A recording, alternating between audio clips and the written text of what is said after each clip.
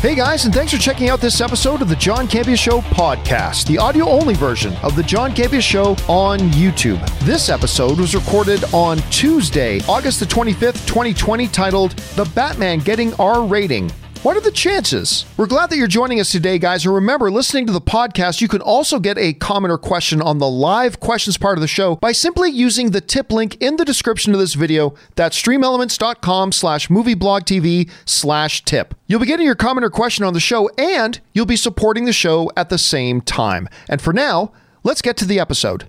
Let's get into main topic number one, shall we? And our first main topic today gets submitted to us by Jerome Levesque, who writes, "Hi, John, Rob, Aaron, Filthy, and proud to be since 2013. Well, thank you so much, Jerome. I was listening to John and Rob review the amazing The Batman teaser trailer and got thinking, what an irregular chance for Matt Reeves or any other director in a similar situation to these weird-ass times to get a chance to gather feedback, good or bad, from the public, as roughly 25% of his film is actually shot. There's vision for sure, but what a temptation, understandably, it must represent to course correct depending on that feedback." All right, thanks a lot for sending that in, man. And yes, of course, we were just talking about DC fandom, and one of the big trailers that dropped, the biggest one, obviously, was The Batman, but we also got a behind-the-scenes look at Suicide Squad, a new Wonder Woman 84 look. We got our first kind of samples and tasting of what Black Adam was going to be like. We got the Snyder Cut stuff, all sorts of things. This is something I've had, Rob, actually a surprising number of people writing into me and asking, do you think now that they put up these trailers and they get reaction, that now they can go back and they've got time to make changes to their movies as a result of the feedback they get from these trailers? Anything is possible. Anything's possible. Like, you look at this Batman trailer, which, other than a couple of little nitpicks I had, I freaking love this trailer. I just cannot wait to see what Matt Reeves is doing with this movie. It still comes down to the main thing, though. Filmmakers, once they have they need to follow their vision. My bottom line feeling on this is filmmakers need to follow their vision. And I think for the most part they do. And they understand the reason that they're filmmakers and the rest of us fans aren't is because they know what they're doing. And they got to follow, because, I think you need to succeed or fail. And you got to be able to look at yourself in the mirror at the end of the day and say, I succeeded or failing doing what I thought was right. And if it failed, then at least I did my movie and I got no regrets. And if it succeeds, great. All that kind of stuff. But no, I really don't think, because here's the problem, Rob. Too many times fans think, and I think we're all guilty of this. Fans think they speak for everybody. Fans feel like they speak for everyone. Like, I've had people say to me, the fans, John, want, I don't know, X something. And I would often say to them, no, that's not true. I know a lot of fans that, in fact, do not want what you just said the fans want. The problem is them and all their friends think that way, so they kind of have this perception that all fans must feel this way. So no, especially based on trailers. Now, you'll get a 1 in a million situation, something like the Sonic situation, where they decide to make a change just with a physical design of something, of the creature. And they went back and did that, made a bunch of people happy. I didn't think they should have changed it. I thought the changes they made were improvements, so I'll give them that. I thought the changes they made were improvements. But that's a 1 in a million situation. I certainly don't think, based on a 2-minute trailer or something that showed like whatever, that a director or producer should feel like, oh, these fans got a 2-minute look at everything. They know what we should do with this movie. So no, and I think we as fans, like, listen, there's something hypocritical about us as fans, and I include myself in this, where we will yell at studios, let the directors carry out their vision. Let the directors carry out their vision. But then we as fans turn around and go, hey, directors, do what we want you to do. Do what we want you to do. You know what I mean? There's something inherently hypocritical about us. And I am as guilty as this as anybody. But there's something that's, but basically, no, I think whatever path, look, James Gunn has already finished shooting his movie. I think none of us should second guess Patty Jenkins at this point. Obviously, Matt Reeves has a really good handle on things. I don't think the director should change anything that they're doing based on reactions some people may have to getting the briefest of glimpses at something for 2 minutes when they have been living with this material for 2 years. So ultimately, no. And considering how positive a lot of the feedback has been here, Rob, I don't think there'd be any need to make those changes at any rate, unless there was something glaring and obvious, but I didn't catch any of that. Rob, how would you respond to something like that? What would your thoughts be as a filmmaker yourself? Well, I think it's really hard to understand the filmmaking process and how many thousands and thousands of decisions go in to everything. Like, I've heard a lot of people reading wildly different opinions of Robert Pattinson so far in the role. We've heard him say one line of dialogue, which is "I am vengeance." And there's people that have been talking about his Batman voice. I'm like, his Batman voice, he said 3 words in a scene after he beats somebody up. I've had people say, well, they did it already like this in Batman v Superman in the warehouse fight scene. And I'm like, actually, no, they didn't. And I could get into an argument about the difference when you see a continuous take and seeing somebody pummel someone in the face that fast, and how that's actually very different than what we saw in the warehouse fight. But why get into these kinds of things? I just think that the problem that fandom has always had, and I know because I have this problem, we, in our own minds, we all believe that we know best. For whatever our favorite project is, or our favorite franchise, or whatever. I mean, in the case of Star Trek, it's true. I do know best.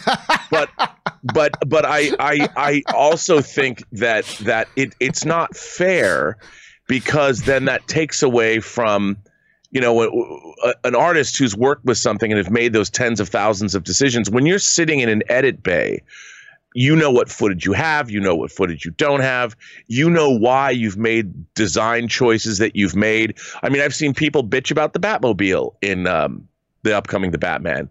And if you're a comic fan, you're like, no, that Batmobile looks like it comes out of a Neil Adams comic from the mid-'70s. That was the 70s Batmobile. Well, if you didn't know that and you had no context, you're going to be like, well, that's not as cool as the Batmobiles in Tim Burton's movies. Well, if you didn't know that, then you're going to say, sure, I don't like that. So the problem is that fans sometimes are a little myopic in terms of their viewpoints. And for filmmakers to listen to the myriad of viewpoints that fans have after watching a 2-minute trailer, that therein lies death. One thing that a filmmaker needs is a point of view and an approach that they stick to. Look what happened when the studio decided to pivot on Zack Snyder they second-guessed themselves. And when you start second-guessing yourself making a movie, you're dead in the water. Now, the Sonic the Hedgehog thing was different, because that was a design element that they could actually fix. And I thought that when we saw the trailer at CinemaCon, it was like, that was not good. And part of it was that design. So sometimes, okay, 1 in a million, you get fans going, yeah, we should do this, and it works. But filmmakers, you've got to, these are visions that begin years in advance. And I don't think you can second guess anything by looking at a trailer, because if you listen to fans, Heath Ledger never would have been Joker. Michael Keaton never would have been Batman. Patty Jenkins probably wouldn't have directed Wonder Woman. So I think more often than not, we do get good stuff. And that doesn't mean we as fans don't have a right to critique or to criticize. But like, for instance, I love this Batman trailer. There are 2 little nitpicks I had, which we talked about yesterday, right? I didn't like the Bruce Wayne hair. I don't like him having the longer hair. Right. And I personally didn't like the "I'm vengeance" line in a live action thing. Do I think for 1 second that Matt Reeves should go, oh no, well, I better go and get Robert Pattinson to cut his hair and reshoot that shot? No, absolutely not. Do not listen to me, Matt. I'm just saying that I did or didn't like one particular thing, but I'm just seeing a 2-minute thing out of context. So We'll wait and see. Please don't change anything based on my criticism, but that doesn't mean you as a fan, or I as a fan, or all of us as fans don't have the right to say what we like and don't like. Of course we do. Yeah. But we can say we didn't like something and something didn't work for us, and yet still say, but you know what? We're just gonna wait for the movie to come out. I don't like this right now. I don't like this right now. And that's cool. let's see how it actually works in the real movie, and then let it come, and then let it happen. And I trust Matt Reeves, and I think he's going to deliver something really, really special. But and oh, sorry. Go ahead. No, go ahead. Well, like the thing about the hair, I too sort of felt like you did, that it looked a little not what I would expect from Batman. However, if you see it in the context of the whole movie, and you have time to get used to it over the course of the story that they're telling, and maybe it seems more natural based on the film, then it could work. But we're being presented Bruce Wayne hair that we've never seen before in a quick context. And I agree with you. That was a little bit like, that's an interesting fashion choice for Bruce Wayne. Not what I would have expected. But to me, it was something that stuck out in that trailer. But when you see it in the context of, say, a 2+ hour movie, and you're presented the character of Bruce Wayne in a way we haven't seen before, maybe that becomes just part of the character, and you don't even notice it.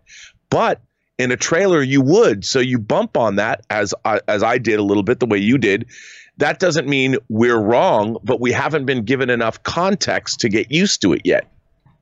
No, and that's exactly the point. And how many times have we all seen things that we didn't like at first, and then we see it in context and we go, oh, you know what? I really like it. Like I didn't like the animation style of Spider-Man Into the Spider-Verse until I saw the movie. And then I'm like, oh, this totally worked, And so I trust Matt Reeves. I think this trailer was spectacular. And you know what? You know what the funny thing is too? Nothing other than like the CGI-ness of Cheetah in the Wonder Woman 84 trailer. But as a whole, I like the trailer.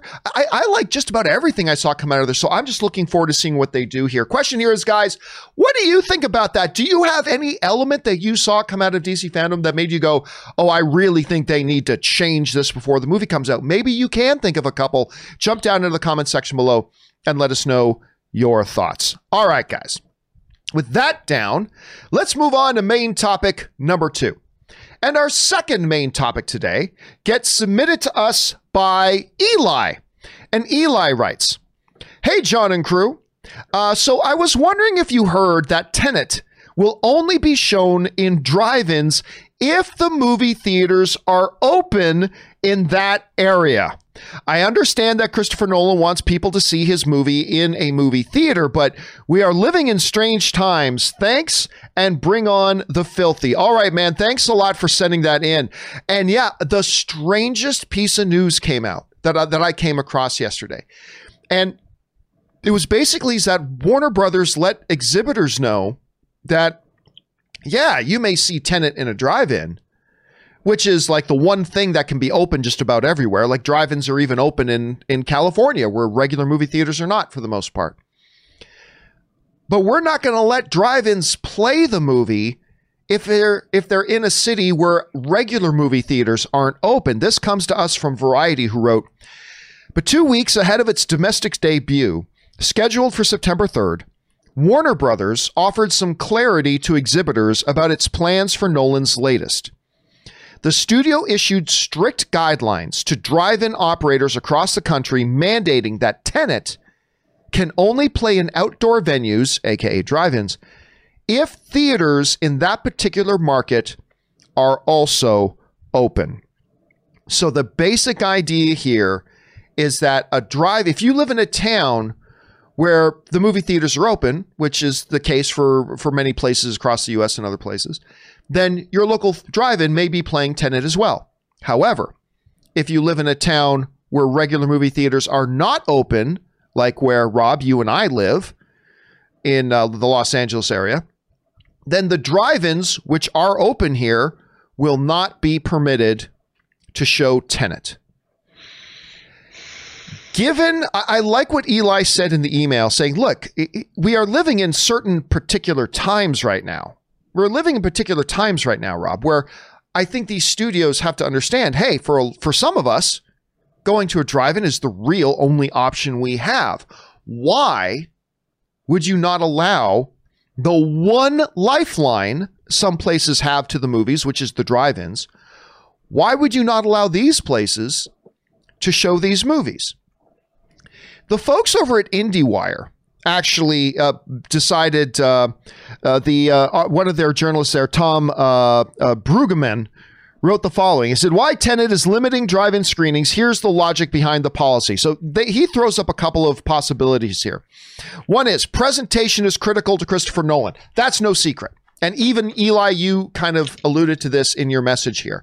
Christopher Nolan is all about the theatrical experience, and he is hypersensitive about the proper visual and audio presentation that audiences experience his movies with. I'm a fan of the drive-in, but let's be honest. The drive-in is not the world's best exhibition of movies. I mean, we went to go watch Spider-Man Into the Spider-Verse at the drive-in a couple of weeks ago, and in the dark scenes, it's hard to tell what's going on. And you're listening to the sound coming across the FM radio, which isn't always the best. And we still had a blast, don't get me wrong. Christopher Nolan is hypersensitive about how people experience his movies. Okay, there's that. But also he goes on to a couple of things about like pressuring theaters and also protecting theaters, that there's also a philosophy behind there to say to the movie theater operators, look, movie theater operators, we are standing with you. We believe in the theatrical experience and we stand with you, and we want to do everything in our power to emphasize the importance of the indoor regular theatrical experience. And by the way, if you wanted to know that for sure, just go back to DC Fandom. In every single panel at DC Fandom, all we heard them say over and over again, Rob, was in movie theaters, the theatrical experience. Can't wait for you to join us in theaters. Like Warner Brothers is very big on this. And I appreciate that. I do. As a fan, as a lifelong fan of the movie-going experience, I appreciate Warner Brothers' position on this and their philosophy of this and their support of the movie-going experience. I do. But Rob, we live in an extraordinary period of time right now. Where you have a lot of fans wanting to support you and have supported you in the past and want to support your upcoming movies and all that kind of stuff, that we simply have no other alternative. We don't have the option to go to an indoor theater to go see Tenet.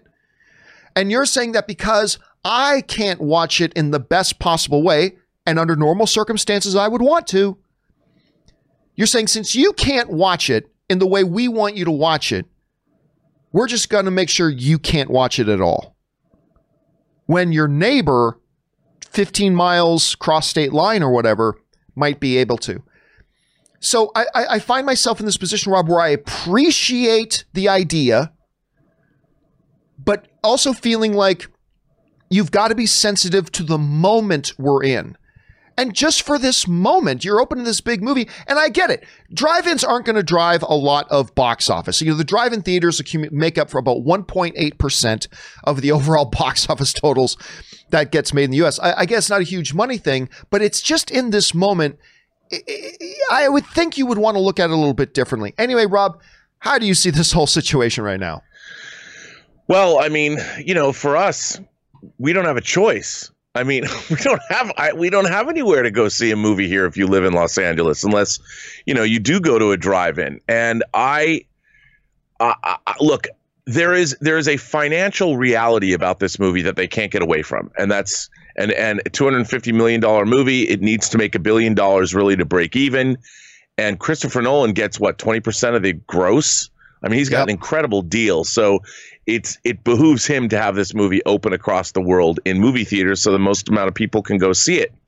But when that isn't a reality and they're opening it at a time where coronavirus cases are going down some places, they're surging in others, what do you do? And I think what you do in that case is whatever venue people are going to go pay to see this movie, you got to take it. I mean, you really do. Otherwise, wait to open the movie when more people can see it and you can get more of an audience.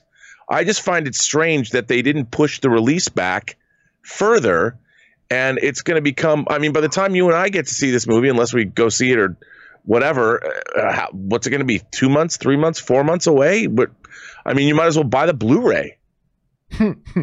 Now, look, at the same time, you and I both know that Christopher Nolan likes to see himself as a champion of movie theaters and of the movie going experience. Yeah. And so are we all. Yeah, and so are we all. He really wants to get Tenet out there as soon as possible to really help kickstart everything. And I get it, because I've been getting a lot of emails from people saying, hey, I actually tried to go and get tickets for Unhinged, and my theaters are sold out. I've gotten people writing me saying, hey, I tried to go get tickets for New Mutants. It's sold out. Now, granted, we're talking limited capacity theaters and all that kind of stuff, but I think Christopher Nolan wants to be a part of that, of wanting to be one of the big things that really keeps the movie going, the movie theaters floating. And I get that. So I understand he wants to release as soon as possible. What I don't understand is that for the limited number of areas, because a lot of the places across the country are now allowed to have their movie theaters open, or will be very shortly. Now, whether that's smart or dumb, that's a debate for another time. But considering there's just a couple places, significant places, New York, LA, I mean, hey, if you're going to open the movie anyway, and we simply don't have our movie theaters open here, believe me, if your movie's good, Chris, if I can call you Chris, if your movie's good, Chris, guess what? I, and a lot of fools like me, we're going to rush to a drive-in.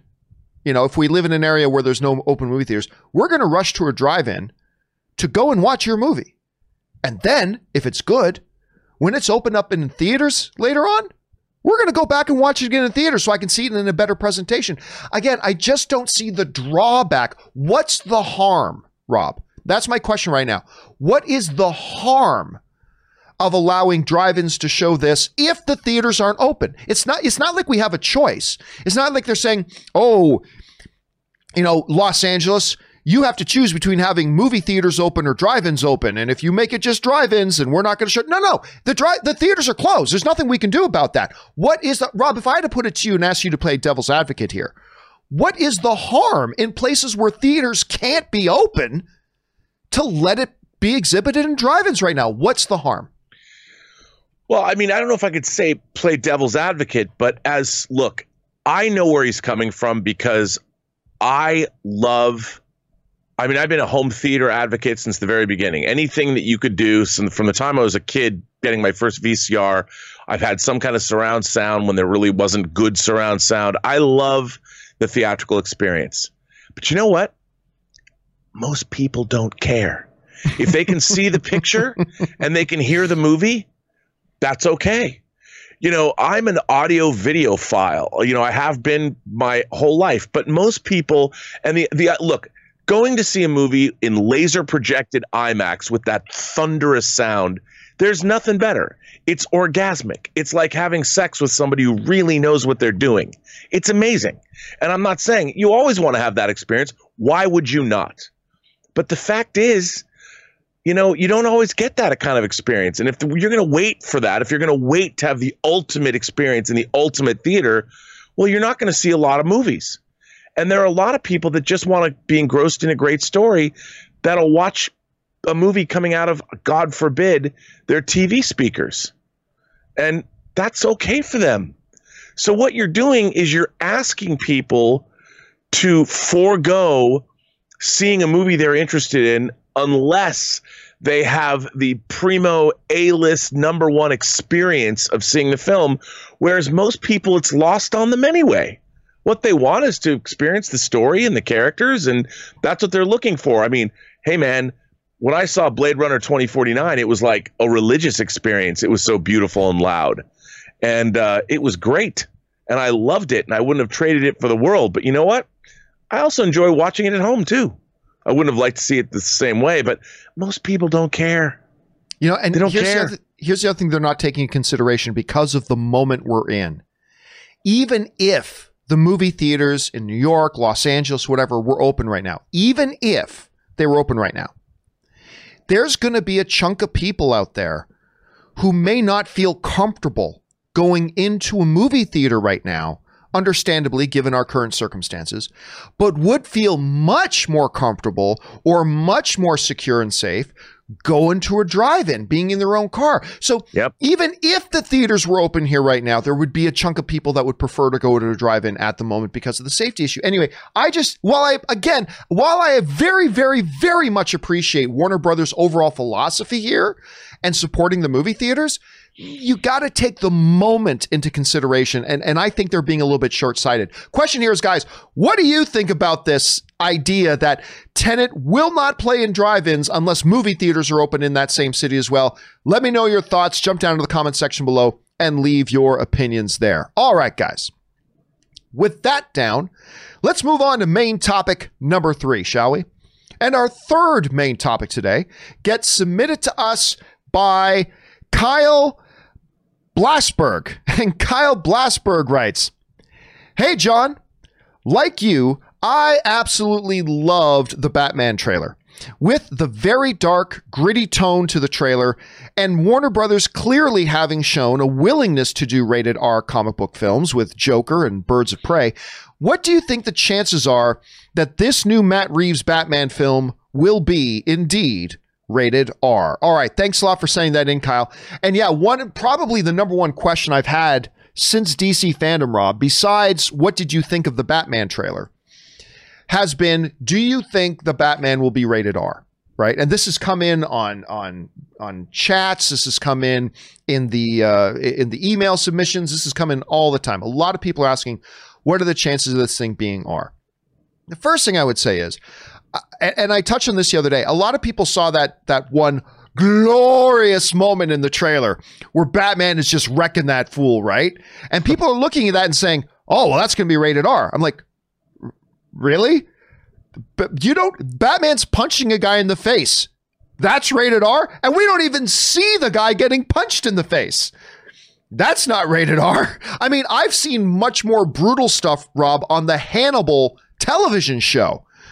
I saw way more brutal stuff on the Hannibal television show, not rated R. So I don't really think about that. But still, there is that question. Is this something that we can look at right now? Is this something that could actually be a thing in this moment that we're in?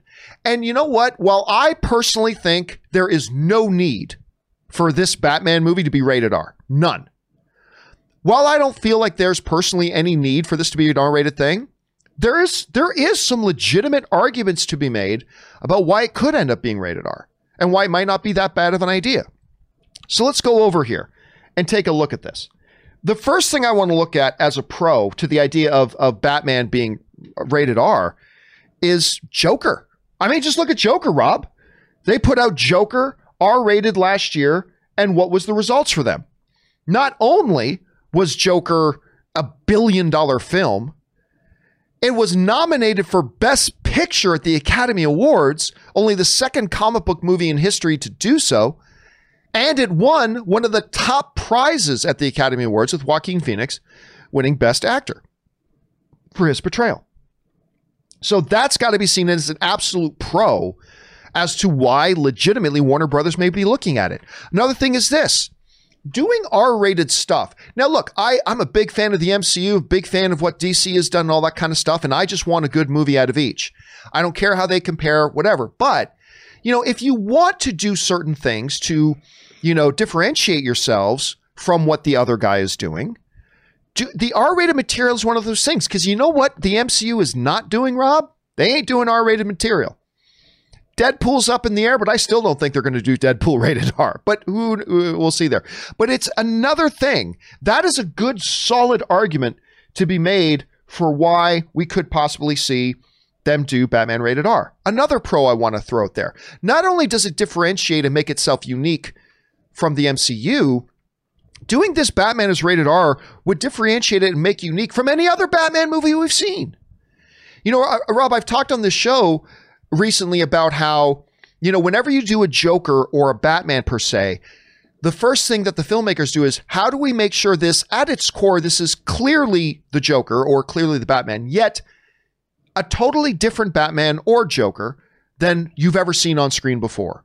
Still essentially Batman or Joker, but still unique and different from any iteration we've seen. doing an R-rated Batman movie would be not only something to distinct yourself from the MCU, but also from the other Batman movie. Now, that being said, I do think there are a couple of cons to take into consideration here. If we're going to talk the Joker as a pro, look what you can do with an R-rated comic book movie, Rob. Well, then you got to look at Birds of Prey. You got to look at Birds of Prey, which was, what did that movie make? 200 million worldwide, if they're lucky? Maybe. Didn't do great. So if you're going to point at Joker, you got to point at Birds of Prey. Also, there could be the consideration that it's too unlike Batman, because that's kind of tied into the next one. The source material is basically PG-13. I remember when we did an episode of Heroes and John Schnepp talked about this a lot. He said, look, if you know the Batman source material, if you know the true essence of the comics are PG-13. They really are, Schnepp would say. So not only would it be so unlike Batman, it would really be a departure from the source material as well. So that's one thing. Also, look at The Dark Knight. The Dark Knight was considered by some like maybe one of the darkest comic book movies ever made. It was truly dark. It was truly gritty. And guess what? It was PG-13. Now, also, if you want to look at Matt Reeves, I mean, he did his War for the Planet of the Apes, which is quite gritty, kind of dark, apocalyptic in many ways. And he managed to do that PG-13. I think there's a lot of strong arguments to be made here. Now, again, I personally fall on the side of there is no need at all for Matt Reeves' The Batman to be rated R, to be as good as it can be. I don't need tits and F-bombs dropped in my Batman movie to make it a better Batman movie. I don't think that makes it a better Batman movie. I thought the tone of Matt Reeves' trailer was PG-13. I thought you could do this dark, gritty thing as a PG-13 thing. I think it would be fine. But even though I take that position myself, I acknowledge there are some strong arguments between Joker, something to differentiate yourself from the other films. And hey, by the way, you know what? Let me throw in one more pro. Let's throw this in here. No strings. I could just see Matt Reeves going, there are no strings on me. Just tell Matt Reeves, you know what? Do whatever the F you want, Matt. Now, Matt's he's had that right, and he's made his films PG-13, but they could go to Matt Reeves and say, you know what? You want Batman and Gordon to show up at a murder scene, and there's naked, mutilated bodies all over the place? If that's what you want to do, that's what you want to do. So, Rob, I fall on one side personally, but I think there are strong arguments for and against the idea of Matt Reeves' Batman being rated R. What do I think they're going to do? I think they're going to go PG-13. What do I think they should do? I think they should do PG-13. But those can be two different things. Rob, what do you think about, I guess, my reasoning for what are pros for going rated R, what are cons for going rated R, and what other ones would you add? And what do you think Warner Brothers is ultimately going to do? Well, to be honest, I was pretty surprised by the tone of that trailer. And, Batman, again, the fight scene, the beatdown scene, that was pretty extreme. And if you're a kid, I wouldn't want my 8-year-old, if I had an 8-year-old, to see something that's that violent.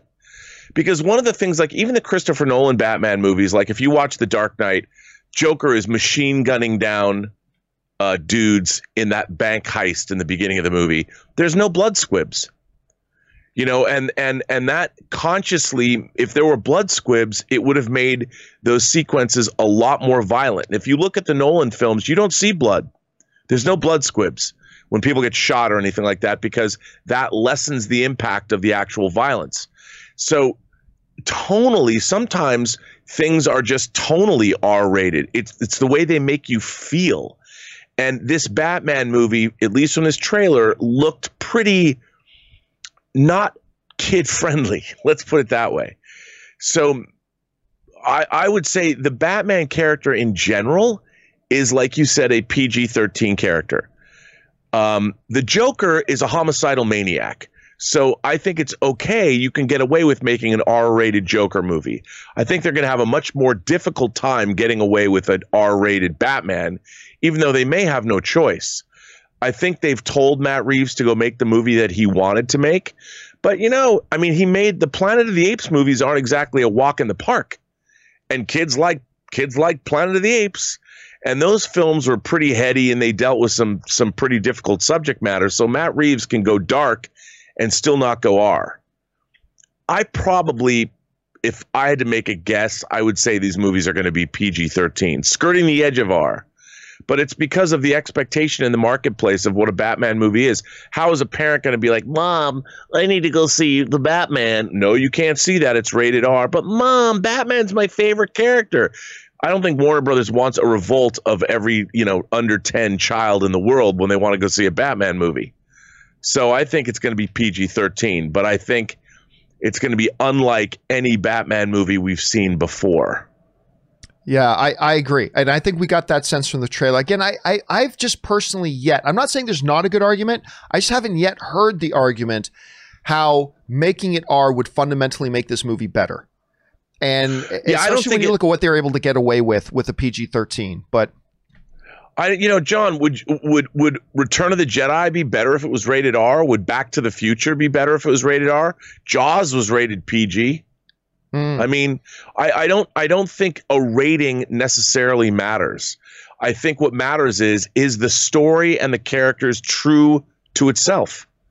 And sometimes going dark for being dark's sake is not exactly the best way to go. Right. But after seeing this trailer, are you going to be surprised at all if we find out in like 3 months that the Batman's going to get an R rating? Are you going to be surprised? No. Yeah, so no. I agree. I'm not going to be surprised either, because I think there's some significant stuff there. But I do think, if I had to put $1 on it, I think they're going to be going PG-13. And guys, I wanted to know what you guys thought about this. What do you think about the idea about potentially, maybe the Batman movie getting an R rating? So I decided to make that the topic of today's question of the day. And the question of the day, I simply put this in the community tab of the YouTube channel. Make sure you guys are subscribed to the YouTube channel so you can get notifications of the community postings as well. Go ahead, take a second, go click on that subscribe button. But the question of the day today was simply this. The Batman trailer was certainly gritty. Do you think the movie should be rated R, like Joker, or PG-13, like The Dark Knight? We discussed this today. I put this up just before the show started. Almost 6,000 of you guys have casted votes already. Right now, 62% of you are saying, so a significant margin, are saying that you think the movie should be rated R.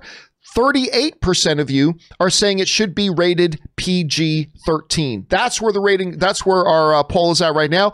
I'm going to leave this poll up for you guys to continue to vote on for the rest of the day if you wish. So going over, and once again, it's just in the community tab of the channel. All right, guys, with that down, let's move on to our fourth and final main topic of the day. And our fourth and final main topic of the day gets submitted to us by our friend Edgar Wainwright, who writes, "Hey, John and Rob, Blumhouse has been killing it lately. They absolutely have, especially with Invisible Man. I love that movie.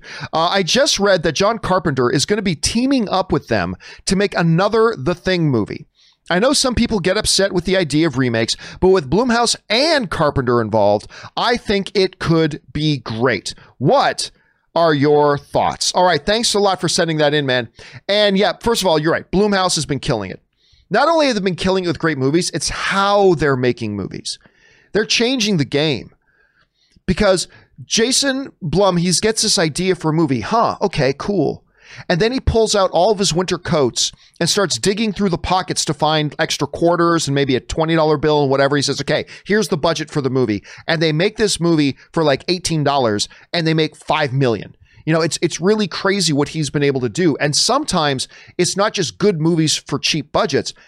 It's just great movies. That Invisible Man that we got to see just before the pandemic hit was such a treat. And I think, what was the budget on that? $6 million? $7 million? Yeah, something like that. I think $6 or $7 million. It was crazy what they were able to do. And of course, he just did the Halloween movie, which I thought was probably the best Halloween movie ever made, but I know I'm in the minority on that. But anyway, what happened recently was John Carpenter was just being asked. He was at a festival and being interviewed at a festival. And they said, hey, you know, you're doing this thing with them for Halloween. Any chance you could direct something for Blumhouse? This is what he said. This is what John Carpenter said. I don't know about that, Carpenter said. But we've talked about I think he's going to be working on The Thing, rebooting The Thing. And I'm involved with that, maybe, down the road. So John Carpenter comes out and says, and he drops us a little bit of a bomb saying, yeah, I'm going to be plugged into The Thing. The idea of doing thing. Now, of course, I think it was 2011, Rob, 2011, 2012. They did another The Thing movie with Elizabeth Weinstein, who I love. And it turned out, as you got into the movie, you realize it's actually a prequel to the original Thing. It actually ends with where The Thing begins, which was kind of an interesting little twist near the end. The movie wasn't great, though. It wasn't great by any stretch of the imagination. But still, here we are. Now, there are going to be the regular, like clockwork, throngs of, why remake anything? There's going to be the regular ones of those. But particularly, there's a lot of love for John Carpenter's The Thing and don't want things remade. Although they quickly forget, Rob, that John Carpenter's The Thing was also in itself a remake. It in and of itself was a remake and a reboot. But be that as it may. I got to wonder, though, Rob, how many people will have a better disposition towards something like this, knowing that it's, number one, Blumhouse, and number two, if Carpenter himself is actually involved. Now, what Carpenter just said is pretty much the extent of the information we have. We don't know if, when he says remake, is it truly a remake? Is it a sequel? Is it a, told at a different half of the planet while the events of the first Thing are going on? Is it another? I mean, who knows? And John Carpenter, by the way, didn't really explicitly lay out what his role would be, if any, in it. But, Rob, knowing that Blumhouse is looking at The Thing and that Carpenter is probably going to be involved in some way, shape, or form, what's your thoughts on this? Well, look, I love John Carpenter's The Thing. I think it's one of his best films. I think it's one of the great sci-fi remakes of all time. I mean, my triptych of great sci-fi remakes is Invasion of the Body Snatchers, The Thing, and The Fly. I think if they're going to do it, they have to do something new and different. The same way their Invisible Man version was a reinvention of that mythology. Now, what I would be interested in, I don't want to see a bunch of dudes and girls trapped in the Antarctic again. Who cares? What would really be interesting is what happens if The Thing gets to the mainland. Like, what would happen?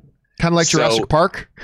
Yeah, like you've got somebody goes back there and they find, I don't know, MacReady's frozen body along with Child's frozen body, and somehow the Thing gets into, it starts to spread in our world. What would that look like? And I think that would be, I mean, one of the things that there's a really interesting element of The Thing that they never dealt with. I mean, it's in the movie. The Thing is building its own spaceship in John Carpenter's movie. You find it in Wilford Brimley's cabin. And so that means The Thing is intelligent. Like it can get around. And what if that kind of intelligence coupled with what The Thing is doing gets into a populated area? What could that mean? I mean, you could tell John Carpenter calls The Thing the first of his Apocalypse trilogy.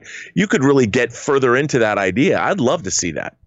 I would love. I just don't know how you do it on an $8 million Blumhouse budget, but I certainly would like to see that, and I would really like to see physical effects again and all of those things. So I'm interested. I was not a fan of their new Halloween at all.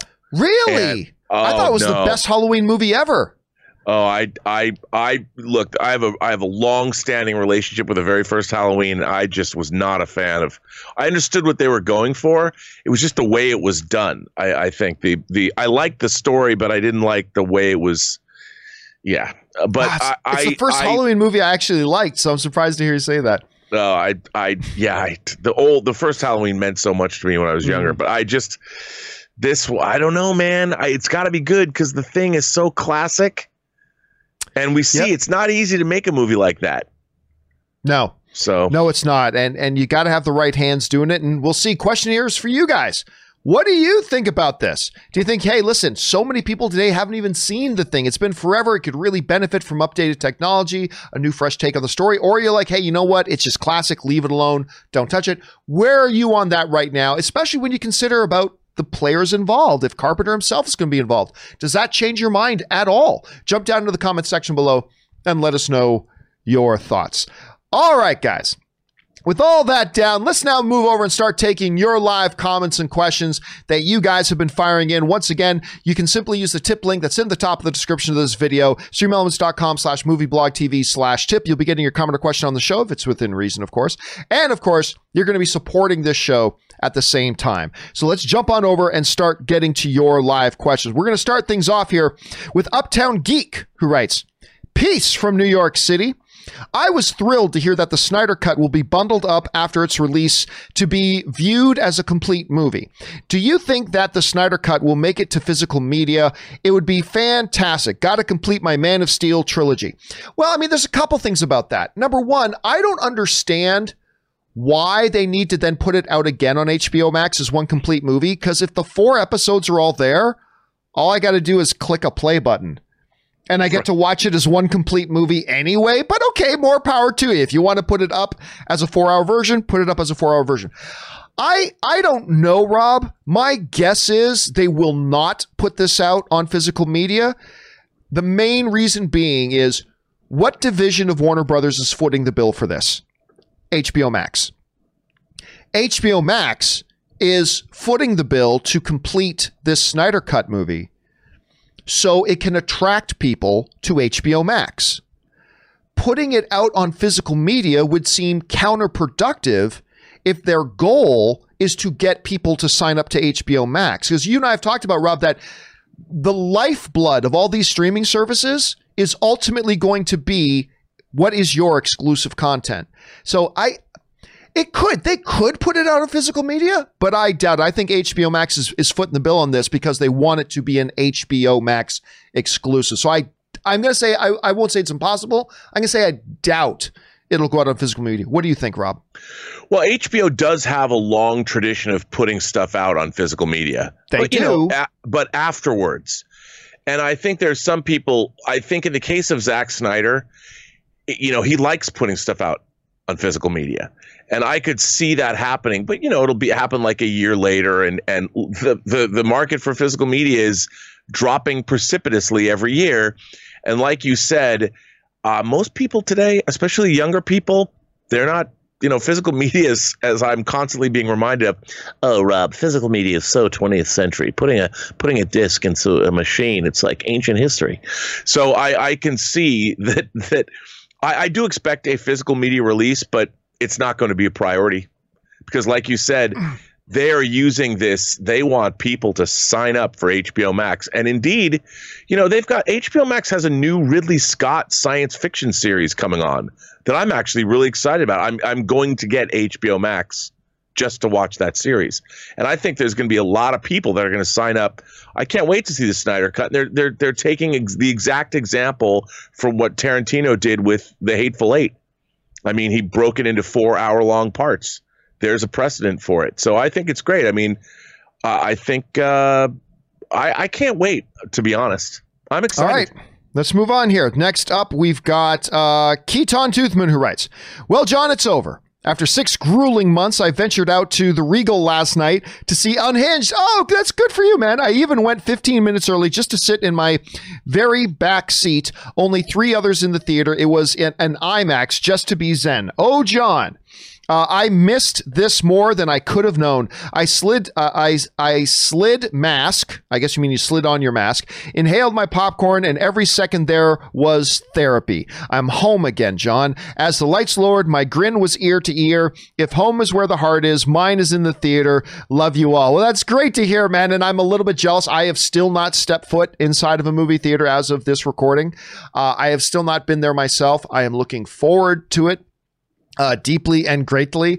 And yeah, man, there's just nothing like being in the movie theater, dude. And I'm a little bit envious that you had a chance to go and do that. And I'm glad you did. Again, guys, if you live in a place where you can take advantage of it, please also make sure, be smart about it. follow all the safety precautions, follow all the safety procedures, do it smart. Don't be an idiot. Don't endanger other people around you, and do it the right way. But I'm a little bit envious, Keaton. I'm a little bit envious. All right. Mischievous Gremlin writes, the first poster for The Haunting of Bly Manor came on the net today. That brings up this question I've heard a lot of good things about The Haunting of Hill House, but I haven't had the chance to watch it. Have you, and what are your thoughts about it? I know my wife loved it, Rob. Did you have a chance to watch The Haunting of Hill House? Yeah, I loved it too, and I can't wait to see the follow-up. I thought The Haunting of Hill House, it's not like it was totally perfect, but there's a lot of really good stuff in it, and I liked it a lot. Do you know much about this follow-up? Because I really know almost nothing about it. I only heard about it for the first time a few days ago. No, I do not know much about it at all.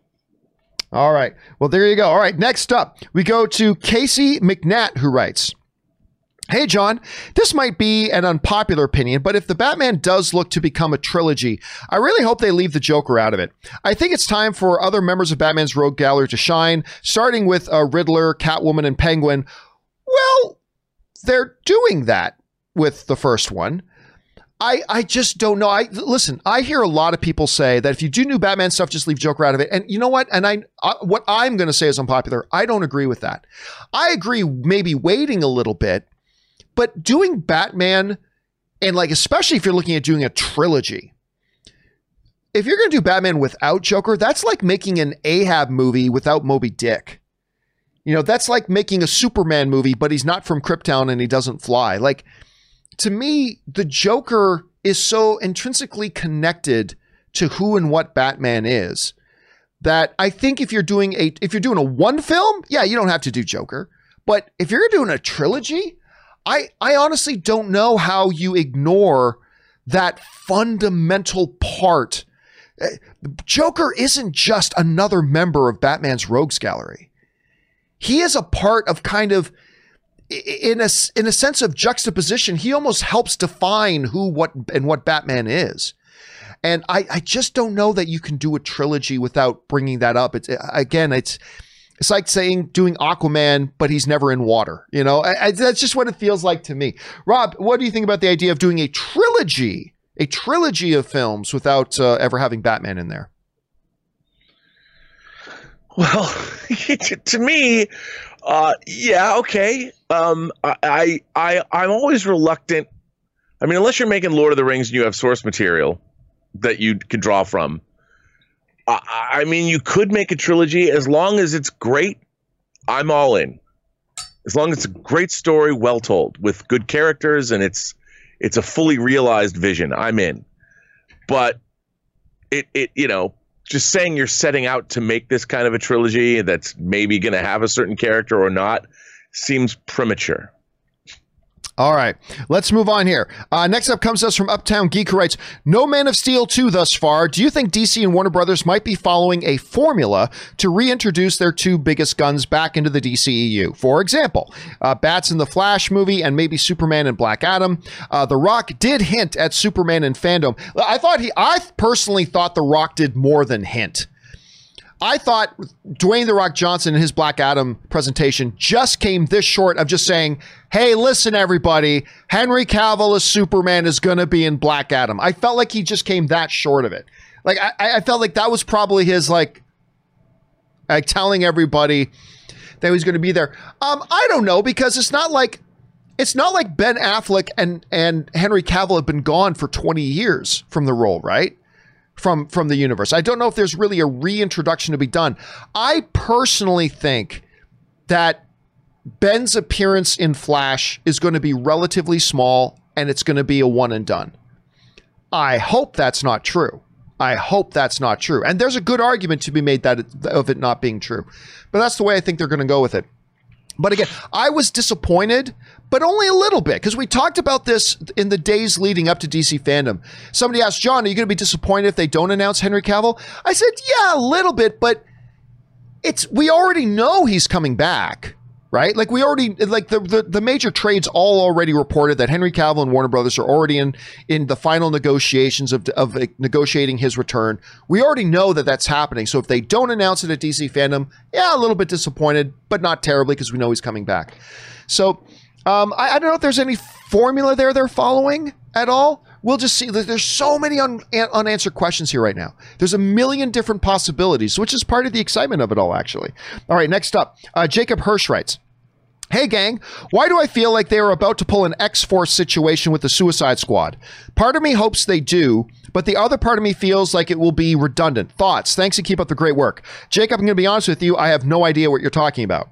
Why do I feel they're about to pull an X-Force situation with Suicide Squad? In what way? I don't know, Rob. Do you know what it is Jacob is referring to when he says, why do I feel they're about to pull an X-Force? Well, killing all the members of the X-Force in the beginning, so you only have a core group left, or a few dudes. Everybody got massacred. Yeah, that's what it could mean. Yeah, I mean, they killed off a couple in the first Suicide Squad movie. Yeah, I mean, I think there's going to be a lot of cannon fodder in the Suicide Squad film, but I think, you're going to have to build the squad first. I don't think they're going to be all killed in the opening. But we'll see. Like maybe during a training sequence, I don't know. But all I know is I think it's going to be wildly entertaining, no matter what we get. Because look, there are a lot of characters. When you looked at that panel for Suicide Squad, and they brought out all the it's like there's like 18 people there. Right. Rob, if you had to put money on the character that will die first, like if you had to say, okay, who knows, maybe they all live, but if there's one guy's gonna, this is the one that's gonna die first, who do you think it's gonna be? Polka Dot Man. I agree. I think it's gonna be, even though I think James loves the character, I think it's gonna be Polka Dot Man. Yeah, yeah. Yeah, I think it's a good bet. He might be cheeky and Polka Dot Man is the last man standing. Could be. All right. Next up, Jesse writes, "If you are justice, please do not lie. What is the price of your blind eye? I'm so glad the Riddler's finally getting another shot on the big screen. I very much didn't care for Carey's, and I always thought he could have been had great cinematic potential." Hey, listen, you know what? I didn't mind Jim Carrey's for the movie he was in. When you look at that world that Batman movie took place in, and that circumstance, then Jim Carrey's Riddler wasn't bad. But you're right. The Riddler's always kind of been treated a certain way. And even if you look at something like the Gotham TV series, like the way they did Riddler there, their Edward Nygma there was kind of weird. But, oh man, going like a Seven sort of villain feel for it with Paul Dano, who I still argue to this day would be considered, like more people would be talking about Paul Dano because he gave one of the great performances in a long time in There Will Be Blood. But unfortunately for him, he was in a movie with the greatest actor of all time, who happened to give, in my estimation, the greatest performance of all time with Daniel Day-Lewis. But yeah, man, Jesse, dude, that character is going to be so balls. It's going to be so balls. All right, next up, Koba writes, "I know the movies will not be linked to the Snyder Cut, but if it does well, could HBO Max do more with it? Maybe let Snyder do a sequel." Here's the thing. I've been getting 1,000 questions, Rob, about, hey, if the Snyder Cut on HBO Max is awesome and everybody loves it, will it be doing this? And of course, my argument was we've already gotten a couple of Zack Snyder movies, his DC movies, that have been out there, and half the audience hated it and half the critics hated it. I don't know why that would magically change. I don't think HBO Max is looking at this as any kind of a long-term thing, but winning cures everything. And if for whatever reason, and I think it's a stretch, but if, it comes out on HBO Max and everybody who never did like Zack Snyder's iteration, all these misguided people who didn't like Man of Steel, I'm just kidding, it's all subjective, you're allowed to not like Man of Steel, but if all of a sudden, magically, people suddenly appreciated Zack Snyder's take on the DCU that didn't like it before, look, that's the beautiful thing about life, man. Everything changes. So I don't think they have long-term plans for it, but that can change. That can change quick. When people smell money, weird things can happen. Rob, what do you think? I agree with you. And I think, like you just said, if there's money involved and money to be made, things change. Yep. Suddenly you're available. I was tied up Friday, but there's money to be made. I'm free. Yeah. Yeah, I agree. It ain't show friends, it's show business. Show business. An anonymous viewer writes, much like when Lawrence Fishburne played Perry White in Man of Steel. Man of Steel. A little bit of a typo there. Much like when Lawrence Fishburne played Perry White in Man of Steel, it took me all of 3 seconds to expect Jeffrey... I think you meant to say accept Jeffrey Wright as Commissioner Gordon. I know it's only the trailer, but he just feels right for the role. Dude, with the moment, Rob, you remember, you were on the show with me when the news came out that Jeffrey Wright was going to be Gordon. I'm like, listen, I'm not I don't care about X actor and X role, but Jeffrey Wright as Commissioner Gordon is just one of those planets aligning kind of castings to me. I mean, as great as the idea of J.K. Simmons playing J. Jonah Jameson, it's borderline perfect. So I've been excited about him playing that ever since. And again, I'm not going to get ahead of myself, Rob. We never really saw him do much in the trailer yet. Right. But it felt pretty good. What do you think about, now that you've seen the trailer, what do you think about Jeffrey Wright being Gordon? I'm in. I think it's great. I love Jeffrey Wright as Felix Leiter in the Bond films. I think he's really good. I've liked him for a long time. And of course, he's going to be in the new Bond film once again. So there's, yeah, is there absolutely. a new Bond film, John? I heard rumors. Who knows? We'll see. It's not real till it's in theaters. I wish somebody could say, I heard a rumor that you'll release No Time to Die on pay-per-view. And I'd love to see something come out of someone's mouth and go into Barbara Broccoli's head. Little Umbrella Academy there. I know. Little Umbrella Academy there. I like it. All right, Cameron Ross writes, hey, John, do you think DC should stick to fandom every year and skip DC San Diego Comic-Con, or was it not a big enough success? Personally, I think it was great and could see them apart from Marvel just to be an event about DC. I mean, it's possible, but you got to take a couple things into consideration. And I heard one of the guys from one of the AT&T guys was talking about this, saying, look, one of the things we understand is that one of the things contributing to whatever success that DC fandom had was the fact that it was the first thing we've gotten in 6 months. It's the circumstances we're in. It's the situation that we're in. That's why what I was saying off the top of today's show, it was really such a gift. It was really a gift. If everything's back to normal, is this the best way to go? I don't know that I think that. I don't know that I think that, because here's the thing. You know, you look at something like what I can see DC doing, Rob, is doing something like what Marvel does and what Disney does. Disney has their own event, D23. Could I see DC and Warner Brothers doing their own thing that's an actual physical in-person thing? Like next year in Florida, we are having DC Fandom, and they turned the convention center in Florida into like the DC Fandom. Because I'll tell you what, when they were, even during Fandom, they were showing clips of like the Brazil Comic-Con when you've got thousands of fans there, and it's like you can just, even watching it remotely, the energy level difference from watching a panel that's being done in front of 6,000 screaming fans is a way better experience, even just watching it on my computer monitor, than watching 5 people on Zoom in an edited, pre-recorded sort of thing. Ultimately, the thing we care about is when they play the trailer. I mean, that's ultimately what everybody cares about. But the live event, even if I have to watch it on my computer monitor, is always better. It's always the energy is there. You can feel it. It's better. So I don't know if, when the circumstances are different, if DC wants to stick to this online press event, or if maybe, because listen, Marvel and Disney have had tremendous success with D23. And it like takes over the news cycle for like 3 or 4 days when D23 happens and all that kind of stuff. I could see DC Fandom continuing as its own thing, but actually making it a physical in-person thing, and then put all the trailers and everything out online after they happen there. Give it the real energy of a live event with real fans. I could see them doing that. So I don't know, Rob, what do you think? Yeah, I mean, look, why not? This could be, I think this has changed a lot of things. And one of the things that we saw about fandom is that, even if you're in Hall H, you can only get 6,000 or 7,000 people in there. This was a global event that they were able to drum up interest and excitement. I mean, who didn't tune into this and who wasn't watching it? The bang they got for their buck. I don't know how much they spent on this thing. I don't know what the budget was, but it was worth it. Why go back? Why do anything other than this from now on? I see. My main argument about it is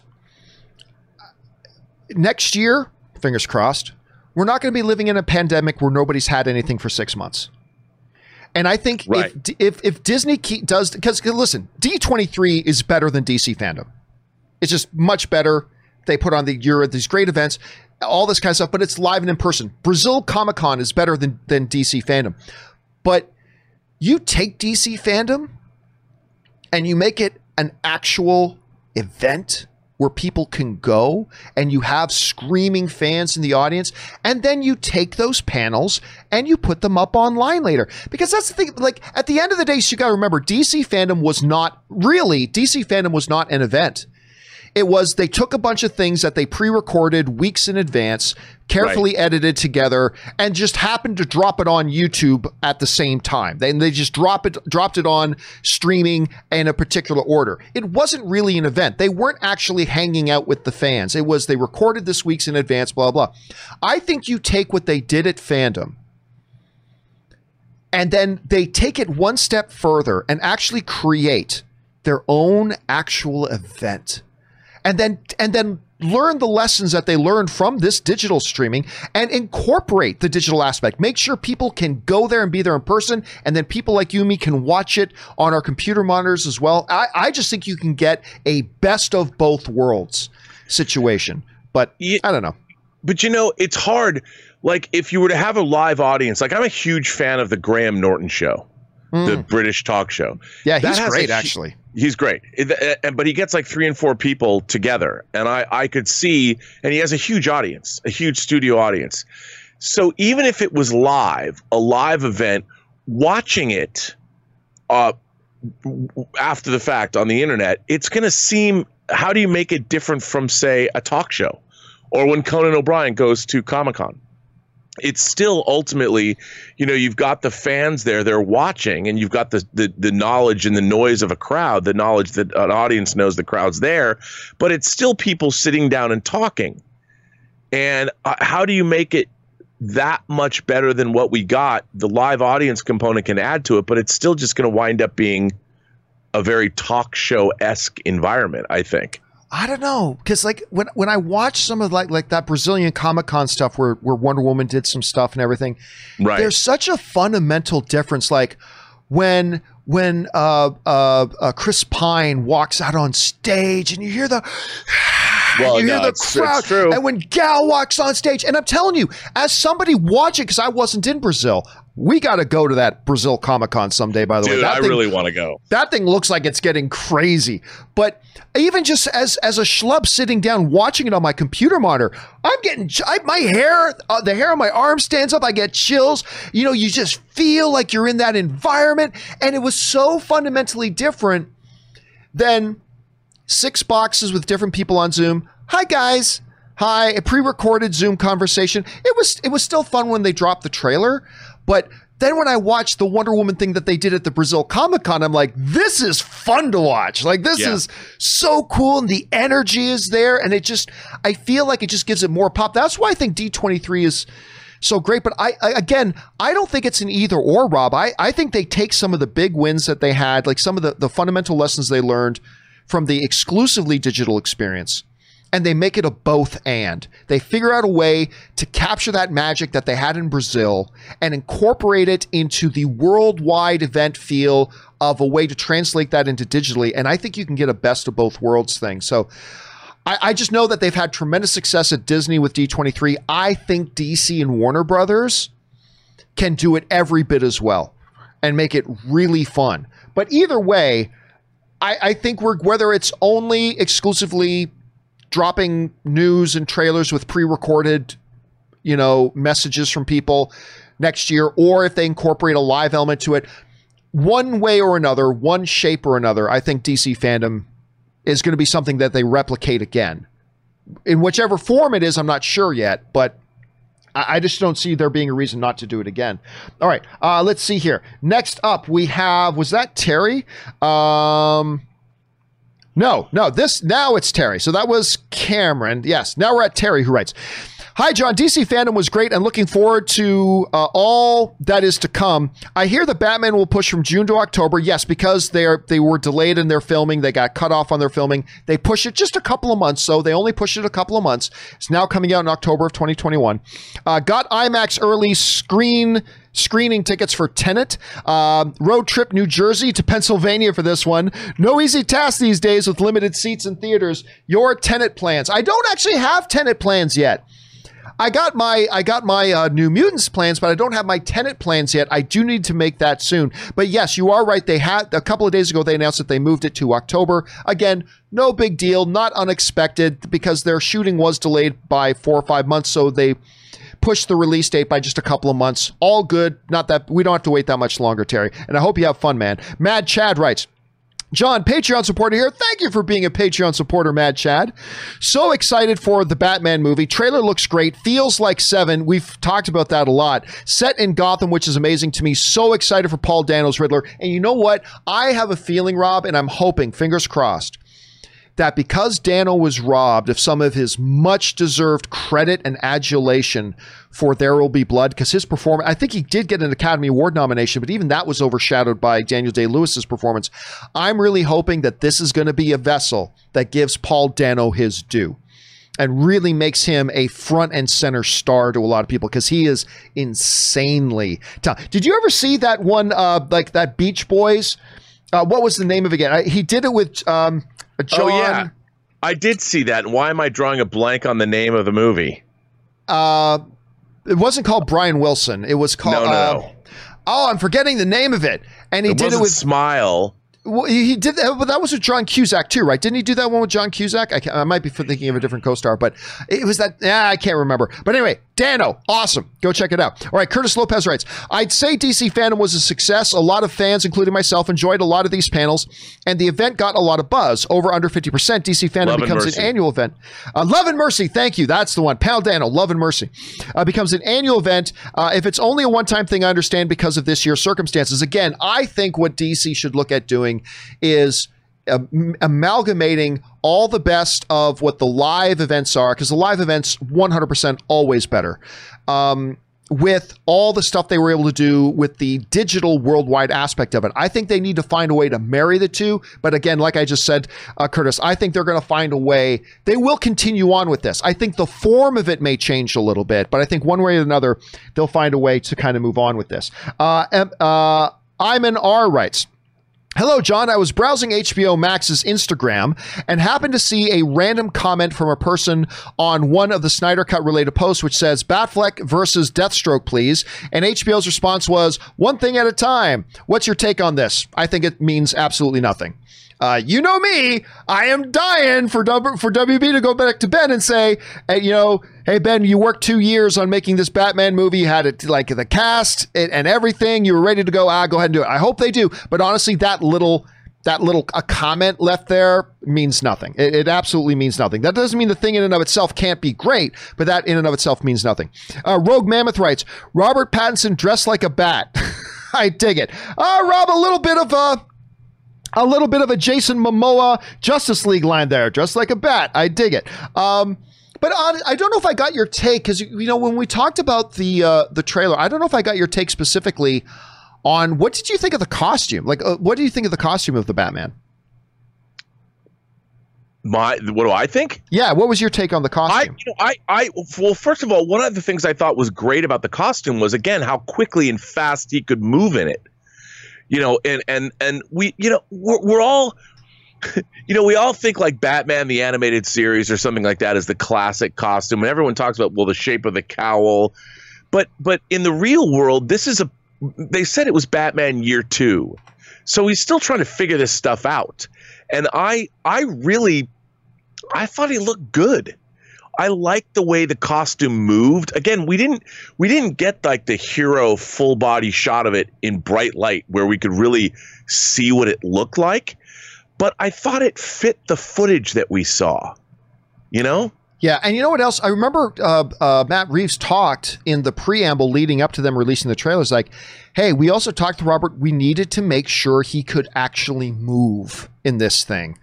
And ever since you go back to the Michael Keaton Batman where the neck and the shoulders were connected and he had to do this, that's become a greater source of emphasis. But it really, you're right. It looked like he moved very fluidly in it, and it looks like they did a good job on it that way. And also, even in the Nolan Batman movies, we saw the evolution of how Bruce Wayne came to the costume. He first was like using spelunking stuff, and then he moved from there into the memory foam. And so it's an evolutionary process, and I'm sure that's part of this movie as well.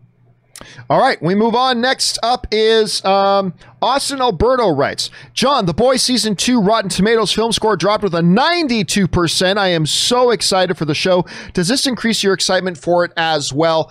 No. Oddly, no. Because my excitement for The Boys Season 2 is already completely off the chart. I just finished rewatching Season 1 again with Ann and Kaori, and I don't think it could have come out with 100%. It wouldn't have, like, my excitement level's already at its ceiling. That's just what it is. I cannot wait for this thing to come out. I am dying to see it. But I mean, hey, and is it good news or bad news to hear it get a 92? Obviously, it's good. We're like 2 weeks away from it, too. Oh, dude, I'm so excited. I am so excited. All right, Aaron Jones writes, I love the I am vengeance line because you could feel the rage and meaning in his voice. Also, Cheetah has the Amazing Spider-Man 2 Electro grudge vibe. Then you get more attention over me kind of vibe. A little bit. I mean, we know that, what's her name? Barbara. Barbara is more of a meek person who kind of looks at somebody like Diana with the fashion and the gorgeous looks and all that kind of stuff, and she kind of wishes she could be her, and there probably creates a bit of anonymity and jealousy and whatever. And you're right, there is a little bit of Electro to that. But I don't think they're going to go completely that route. I mean, if you look at Patty Jenkins, the way she handles characters, I think it'll be more nuanced and a little bit more layered. There'll be more to it than just that. I think you're going to find out a lot more about Kristen Wiig's character. That it's not just, oh, I wanted to be Diana, and therefore I'm going to become a supervillain. I think there's going to be more to it than that, than there was for Electro. But you're not wrong, Aaron. It does have those vibes. Don Pesulima writes, hey, John and Rob, I was really hoping for Ava DuVernay and Tom King's New Gods movie to pop up during DC fandom. I read Tom King's Mr. Miracle and fell in love with that universe. Do you know any updates about the movie? No, I don't. But Rob, you know, I've been saying for a while that, you know, it was just about a month ago or maybe 2 months ago that Ava DuVernay came out and said, hey, her and this writer are still working on it and blah, blah, blah. At best, I think this is a 50-50 proposition that this movie ever happens, because they started talking about this movie a year ago. And we just had DC fandom come and gone with no mention of it. Like, I correct me if I'm wrong, but I don't recall there being one reference to New Gods, to the movie project New Gods, or one reference to this project. I don't think things look good, but I've been doubtful for a long time. Again, I'd say it's a pure coin toss right now whether the movie happens. Rob, where is your expectation as far as this movie actually happening? And do you think its absence from DC fandom makes a statement? What do you think? Well, look, I like Ava DuVernay a great deal. I dare say I have a bit of a crush on her, actually. But this is New Gods is a really tough proposition. First of all, tonally, obviously Darkseid is part of the New Gods. But the New Gods, the whole Kirby Fourth World, that's a really tough nut to crack. You're not just doing Mr. Miracle, but I mean, Steppenwolf and Darkseid are all part of that. It's to do a movie. It's hard. That's a hard thing to do. And I think it's a really difficult thing to crack. And I don't know if Ava DuVernay is the actual best person to do it. But, you know, it didn't surprise me. I think this is a long way off from getting made. I think this is a big leap to make this movie, but you know, you never know. If she comes up with a great take, maybe it's going to be her Guardians of the Galaxy. But I still think it's a long way off from happening. All right, and I see some people in the live chat kind of saying, well, in the Justice League Snyder Cut thing, no. There's references to the characters you might see, but there's no reference to the project itself. That's what I'm saying. I didn't see, and again, if you guys know of any references in DC fandom where they specifically mentioned the Ava DuVernay project, please email it to me at john@thejohncampeashow.com. That's john@thejohncampeashow.com. I would really love to see it, but like I said, I didn't catch it myself. All right, next up, Multani writes, this is completely out of the blue, but what do you guys and chat think of these two casting choices based off appearance for now? Milo Gibson for Wolverine. I don't know who Milo Gibson is. And Dacre Montgomery from Power Rangers for the Human Torch. Basically, Milan, I don't do what do you think about X actor and X roles? I always say the exact same thing. As long as X actor is a talented actor, fine. I have met Dacre, and he's a good kid. He actually came into studio once to do a game with us. Good kid, liked him. He was also in Stranger Things season 2, or was it 3? Stranger Things, or maybe both. At any rate, he was the lifeguard, good-looking kid who tries to make a move on the other kid's mom. Anyway, yeah, and then he turns into the villain, the creature. Yes. Good kid. I have too limited of an exposure to his acting, although I liked him in Power Rangers and I liked him in Stranger Things. I have no idea who Milo Gibson is, so I can't answer that. But basically, I don't care. Rob, do you have any kind of impression on that? No, I mean, I like that guy as an act. It's his name is like Dakin something. I always call him Dacre or Dacre. Dacre. Yeah, I don't. But I really liked him. I think he looks good. I mean, I like him as a presence. I'd be curious to see, but that's really all I know him from.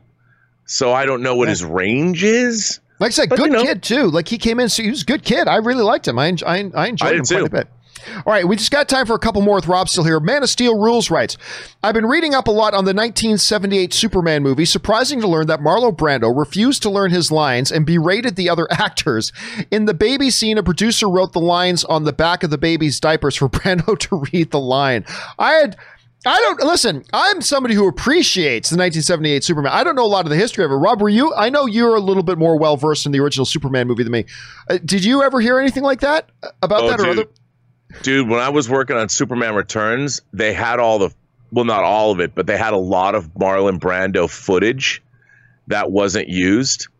And I even have some of it where he doesn't know his lines. And there's one great moment. I put it in the blooper reel, but I think they made me take it out, where he goes, Kal-El, whatever your name is, Ralph, I don't know. And he gives the finger. Does he actually say that?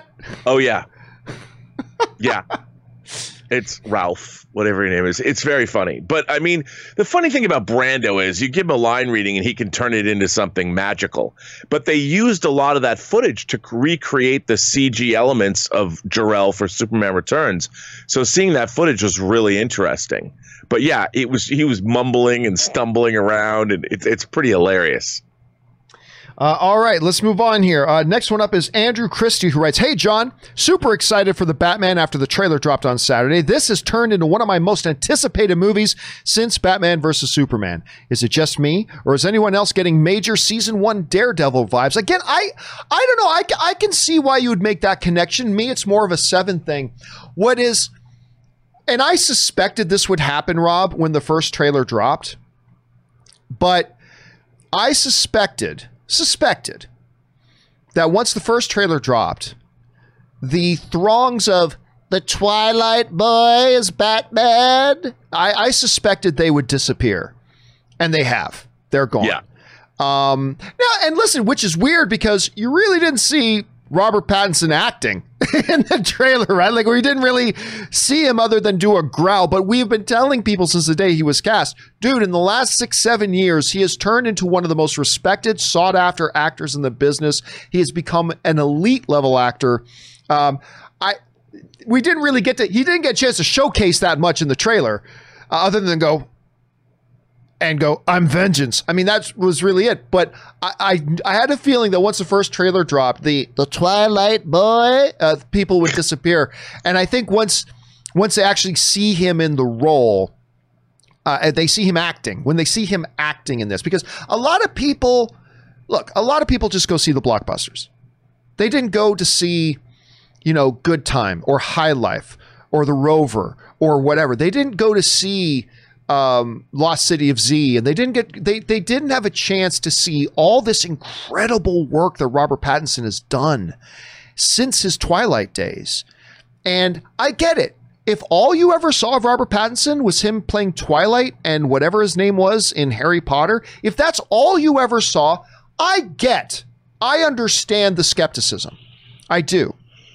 But if you have watched his stuff that he has done since, those are the people who were good with him being cast. The people who saw his stuff post Twilight were the people who were good at being cast.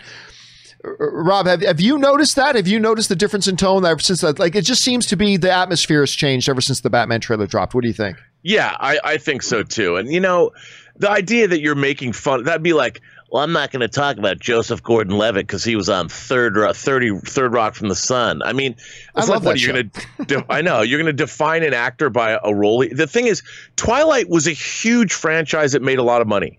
So what are you making fun of? That he was a sparkly vampire? What? I mean, that was a huge, big deal. And the fact that he's managed his career so well and he's reinvented himself over and over again and proven that he's such a great dramatic actor, I think is fantastic. So, yeah, I don't think anyone after this is going to be talking about Twilight. And why would you talk about it in a disparaging context? It made a lot of money and people loved it.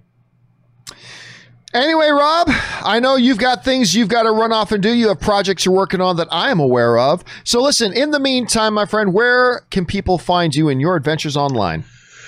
Well, you can find me on Twitter at BurnettRM, find me on Instagram at Robert Meyer Burnett, or find me on my own YouTube show, what is it called? Robservations, or my YouTube channel, The Burnett Work. All right, dude, thanks a lot for being here. Always an honor and privilege having you here, and I will talk to you again later, man. All right, Take care. All right, guys, that was Mr. Robert Meyer Burnett. Now, we still got about 20 minutes to take your questions, so let's get right back to it here. We're going to go with 50 Shades of Geek, who writes, thank the Kryptonian sun god Rao for DC fandom. I miss getting excited from watching movie trailers and doing reaction videos so much.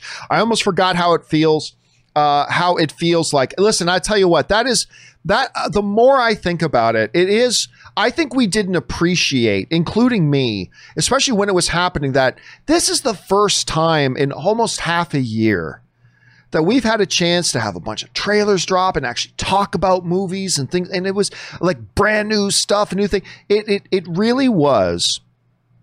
The Batman trailer is great. All the other things are great, but really, ultimately, at the end of the day, and I didn't think about this going into it, and I didn't even think about it while it was happening. It wasn't until after the fact that I realized, you know what? That was such a gift. That just having the event itself was such a gift for those of us who are film fans. Just having, whether you're a DC fan or not, just having something to really rally around and talk about and celebrate about movies when there is nothing else going on. I mean, it really was such a gift. It really, really was. And as a bonus, we got the Batman trailer. We got our Suicide Squad footage and all that kind of stuff. But yeah, it's all there. All right, next up. We've got Loki Doki, I like that name, writes, I'm no doubt in the minority here, but I don't think Phoenix was anything like the Joker, and I couldn't help but view Joker as a movie about some random clown. Could you elaborate on how you how he felt like the Joker? Because I don't feel the resembled comic Joker at all. I totally did. And here's the thing, you got to understand, they started Joker before we know him as the Joker, right? And we saw Joker here in this movie in a context, in a way we've never seen Joker. Like, even in the comics, they've had like 5 different types of origin stories, and Joker himself says, who knows which one is real, right? Like, even he doesn't ever definitively say what it is. So we got a chance to see Joker in a context that we've never really seen done before. Not really. And you could see, to me, the seeds of Joker in there, the madness, the nihilism. That was a big part of it. You see all the seeds that manifest in what we then become known as like kind of a classic Joker. But to me, that was all there. And that's why, for me personally, it rang so legitimately. Like watching it, I was like, this is totally unlike any Joker, but I could totally see this is the seed. This character is the seed of what sprouts into what is the Joker later. I totally saw it myself. And it was a different iteration, but I thought all the fundamental ingredients were there. And that's one of the reasons why I like the movie so much, and why it worked for me. But hey, listen, we all look at these movies and they hit us differently. And just because I saw it that way doesn't mean you need to see it that way, or that your experience would have been the same as mine. So it didn't work for you. Totally cool, totally fine. But that's why it did work for me. Thanks for writing in and asking, Loki Doki. All right, next up, an anonymous viewer writes, so no matter who wins the Stanley Cup or World Series, etc., this year I feel like there will be some people who try to diminish the accomplishment on the account of the shortened seasons, although fans of anything will always find something to complain about. No, you're not wrong. Like, I think any of the major sports, whether it's, by the way, I don't think baseball's even going to finish their season, to be honest, the way they've mismanaged the virus stuff. But whether it's NBA, Stanley Cup, whatever, honestly, even if the Leafs had won the Stanley Cup this year, I would have taken it. But even I would have told you got to put a little bit of an asterisk beside it.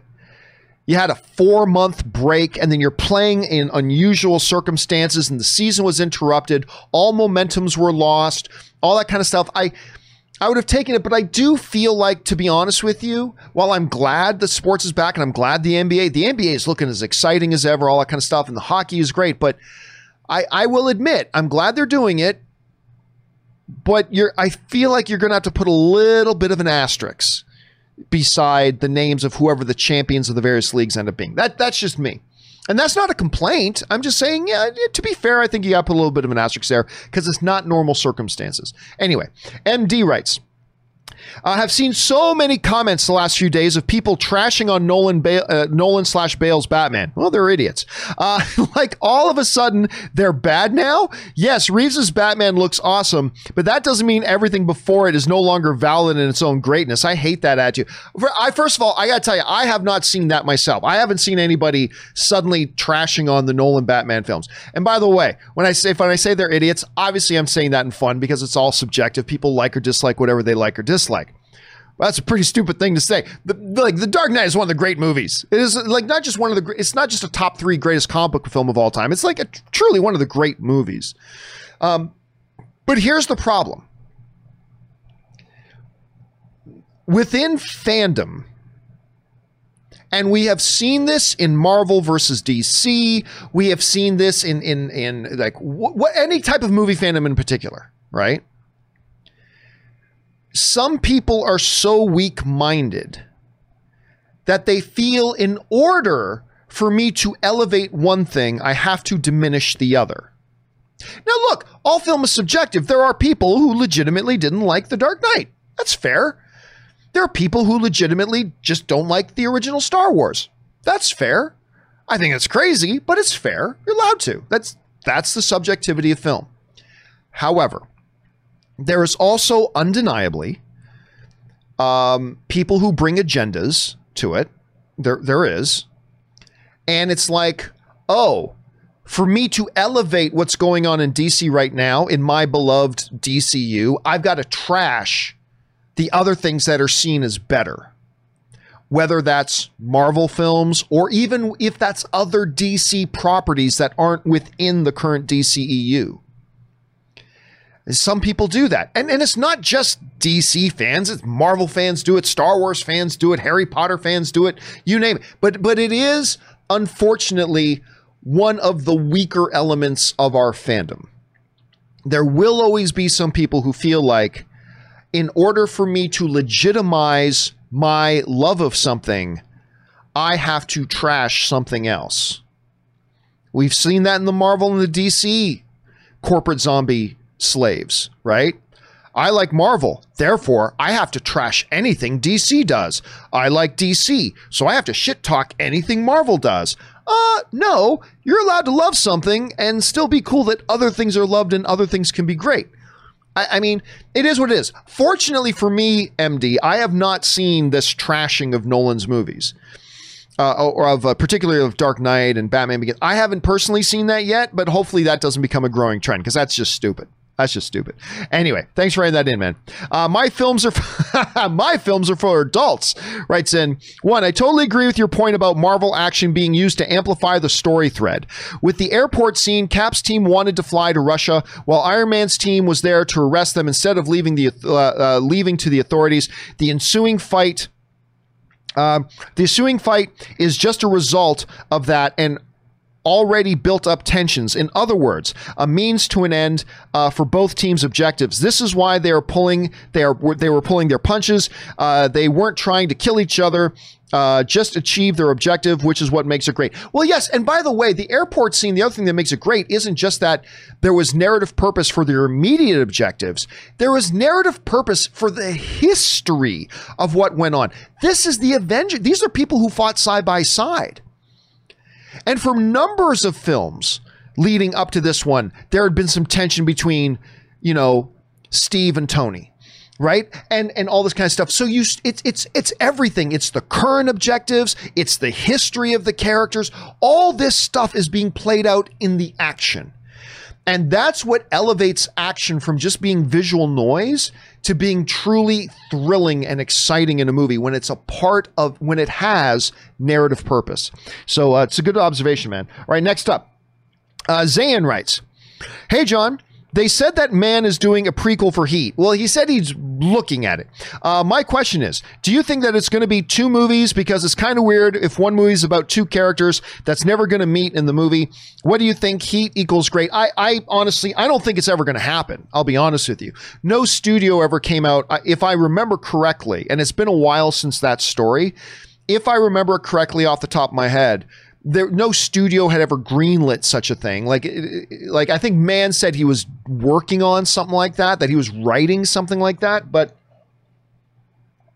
for every 100 things that get written, 1 gets made into a movie, right? So I don't expect it's going to happen at all. So whether it's 2 movies or none is kind of moot. So I don't really think it's going to happen at all. I mean, maybe Man does write it and releases it as a novel of some sorts, but I don't think it's going to happen. All right, Scott Brown writes, I'm a very big Batman fan and have been since I was 9 and read Dark Knight Returns 30 years. I love the Batman trailer. It felt like the Batman movie I've always wanted.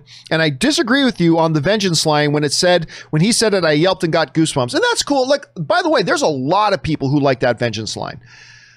And I love the trailer, but I'll be honest, there's a part of it. That's the other stupid thing about fandom. It's like, well, you either have to love it all unconditionally and say everything about it is perfect, or else you're a hater. Get the fuck out of here, you 6-year-old. Anyway, yeah, I love the trailer. I do. But there were a couple of parts that didn't work for me, just being honest. One of the parts was the Vengeance line. To me, that's a great example of a perfect line in a comic book panel. Like, if you had seen that scene play out, and panel-wise, like comic book panels, you see the guys, then you see the one approaching Batman, then you see another panel of Batman, boom, boom, boom, boom, boom, and then the next panel, him on top and saying, I'm vengeance. That's a perfect comic book panel. Perfect. Felt a little touch cheesy to me in live action. The line itself, that one single line, that 1 second of the trailer felt a little cheesy to me. But that's just me. But I'm in the minority. I think most people really did like the line. And that's great. And you know what? When I watch it in context in the movie, here's a great example. Remember when they dropped the first trailer for Titans? And they had Nightwing going, fuck Batman. Remember that? And we were all like, oh my God, that looks so stupid. That was so stupid. But when I watched the actual episode and you saw it in context, I was like, you know what? The line actually works when you see it in context. When you don't just pluck it out in a quick shot from a trailer and you actually see the line in context of everything going on. That was a great example of a line that felt totally idiotic in the trailer. But then when you saw it actually in the scene, I actually liked it. I liked the line in the scene because it felt like it made a lot more sense. I have a feeling that vengeance line from the Batman trailer, even though that's like the only thing I didn't like about the Batman trailer, I have a feeling I'm probably going to have the same experience that I did with the F Batman line from Titans. I have a feeling that when I actually see it in context, in the scene, fully played out, I have a feeling it's probably going to work better for me, much like Nightwing's line did in Titans. But we'll wait and see. Anyway, I'm glad you liked it, man. And yes, the trailer was fantastic. The tone of it, the feel of it. I feel like they've nailed the character. I'm loving the Seven vibe I'm getting from it. There's just so much to like about it. All right, Scott McScottington writes, "Hey, John, I have one simple question today. When in the goddamn hell are they going to release a Godzilla vs. Kong trailer? Seriously? I'm literally shitting myself in both anger and anticipation for this. Surely they have something. Oh, God, they should. Listen, sorry, Scott. I'll say it. They should not put out a trailer for it. That movie's still 9 months away. The movie's still 9 months away. And listen, so there's no need. There's no purpose to put it out now. Look, remember the last Godzilla movie? They've learned a lesson from that because they put out a couple of trailers, not just the Comic-Con one. They followed it up. They put out this big, amazing Comic-Con trailer of Godzilla King of the Monsters, a movie that was still a year away. And here's what you got to understand, I think. Buzz is not self-sustaining. Buzz is a diminishing resource, right? Buzz enters the atmosphere, but it starts to evaporate. You need to not only create buzz, but you have to time your buzz because you need buzz crescendoing as you're going into the release of the film. What happened with Godzilla King of the Monsters, they put out that first trailer, everybody got excited, everybody buzzed. They blew their load. And they blew their load early. And what happened was all that buzz evaporated and it disappeared. And then they kept on putting more trailers and more trailers and more trailers. And what they realized was they had already blown their load. And then when Godzilla King of the Monsters came out, everybody's going, how come not people aren't rushing out to see it? Because they blew their load too early as far as the buzz and the momentum and all that energy goes. The movie Godzilla vs. Kong is still 9 months away, maybe 8, but I think it's still 9 months away. It would be a strategic mistake for them to start putting out trailers right now. I think it would be a strategic error, and I think they learned that lesson from Godzilla King of the Monsters. So I wouldn't expect to see a Godzilla vs. Kong trailer for another 2, maybe 3 months. Maybe longer. But now watch, 5 minutes after today's show is done, they drop a Godzilla vs. Kong trailer. But yeah, I think it would be a mistake. I think they need to wait till it's like 6 or 5 months out before you start dropping that stuff. Otherwise, they're going to suffer the same fate that they did last time. All right, next up. Isaac Beebe writes, in general, my mom is not interested in the slightest in comic book / superhero stuff, but she loves the Nolan Batman trilogy. Nice. I showed her the Batman teaser and told her it was a Batman meets Sherlock with him solving riddles, clues, and she said, I'm in. Listen, you tell people this is a detective thriller set in the vein of Seven. There's a mystery with a superhero slant to it. It sells itself. It sells itself. You know, Matt Reeves told us he was making this kind of movie. Remember I talked about the 4 check boxes? That trailer checked off every single one. It feels like it's delivering on that promise, Isaac. And I, along with your mom, cannot wait for this thing. All right, Isaac also writes, I'm glad that Disney decided to put Hamilton on Disney Plus so I could finally see it here in Australia, and I absolutely loved it. But I also do hope it comes to cinemas eventually as well, because I would love to attend a sing-along screening of it. Here's what won't happen. It won't get a big theatrical release because it's already on Disney Plus, so it's not going to do that. But, you know, things like Sound of Music and Beauty and the Beast, always in little select theaters. They'll, you know, local cities will have like a special screening one night where they do a sing-along. I have no doubt, Isaac, I have no doubt that that will happen with Hamilton. When? Not sure, but I'm sure it'll happen. It won't be like, you know, on 600 theaters across the, no. It'll be like one city will have one, then another city will do one. Then, you know, kind of like in LA, like once a year, there's a Sound of Music sing-along thing that happens like once a year at one particular place. I think you'll probably see that happen with Hamilton. All right, Jojo Flabato writes, hey, John, if you had to guess the roles, what role do you think both Ben and Michael's Batmans will play in the movie? And how would you guess Michael's is introduced? No idea how they're going to be introduced, but what roles do they play? I think they're going to play small roles. I do. I don't know that. I have no insider information on that. I'm just guessing. But my guess right now, until I see evidence that, makes me change my mind, I think they're playing small roles. I think, I think Ben's might be a little bit more mentorish because Andy Muschietti said in the Flash panel that Flash's new suit, which I don't actually think looks all that good, but whatever. Maybe I'll love it when I see it in context in the movie. That his new suit was actually made for him by Bruce. So I think maybe a little bit of a mentor thing, but the thing is, I think both of them, are going to be small. I think they're going to be small. There are some outlets reporting that they're going to be just basically cameos. I think it'll be a little bit more than like a 1 or 2 minute cameo, but I still think they're going to be pretty small right now. They might not be. I'm not saying they will. They might not be, but right now I'm thinking they're going to kind of be small.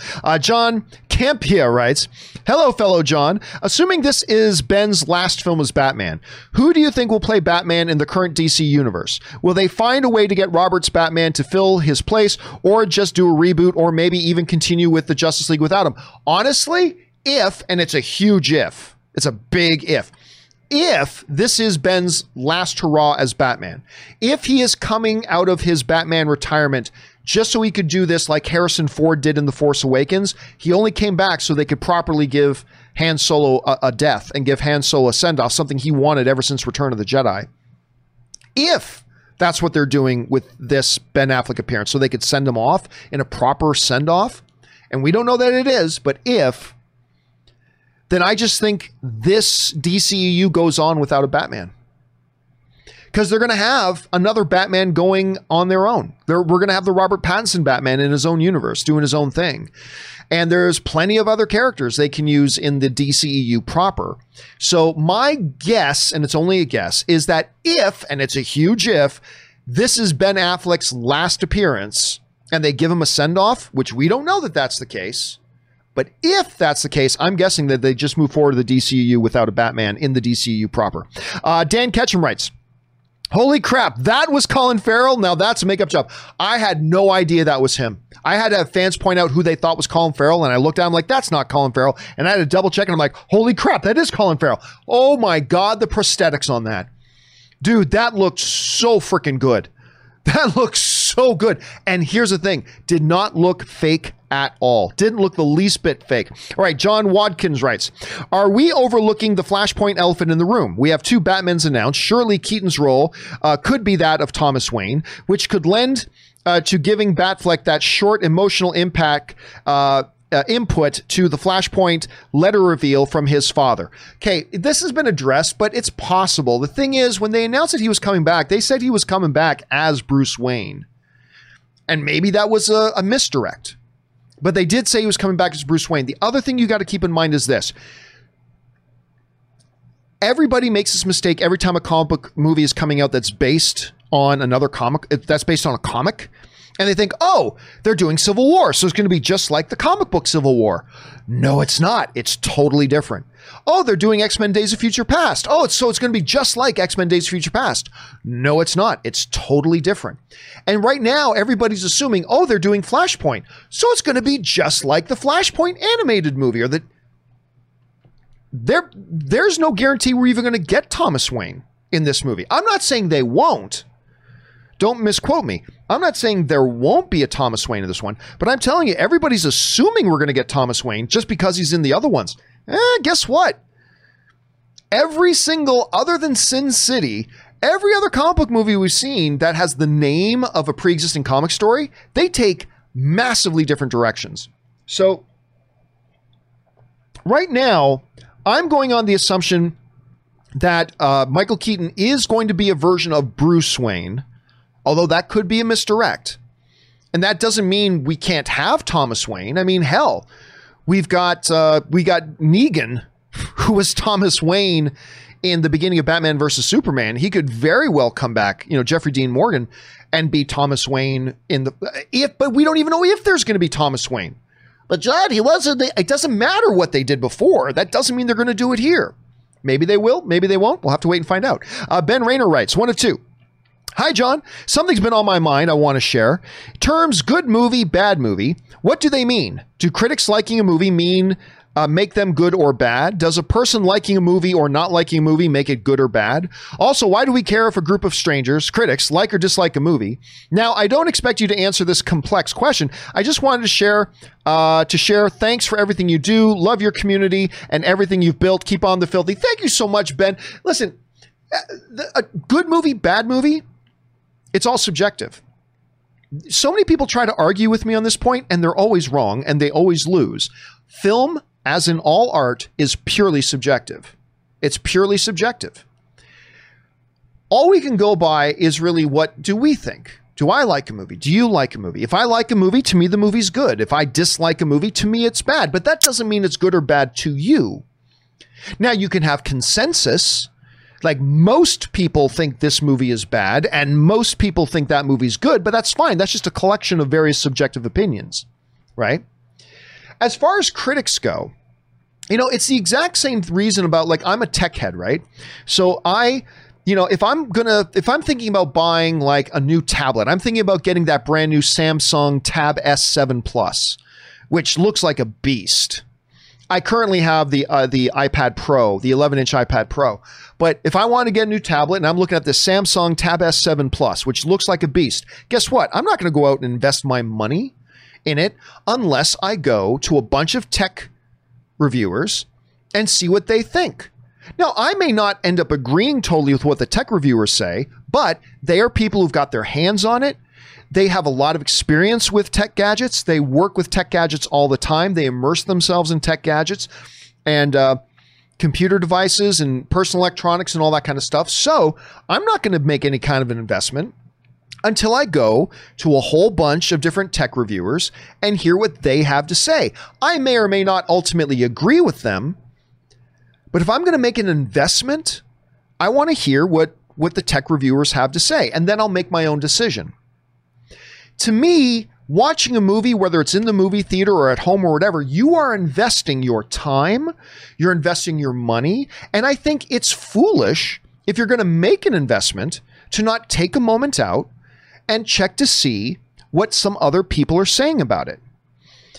Same is true as if I'm going to buy a car or buy a phone or what restaurant I'm going to choose to go to. Everybody hops on and looks up, Yelp reviews or whatever, or what movie I'm going to go see. If I'm going to invest my time and invest some money in watching a movie, I'm going to make up my own mind, like I will with a tablet I'm going to buy.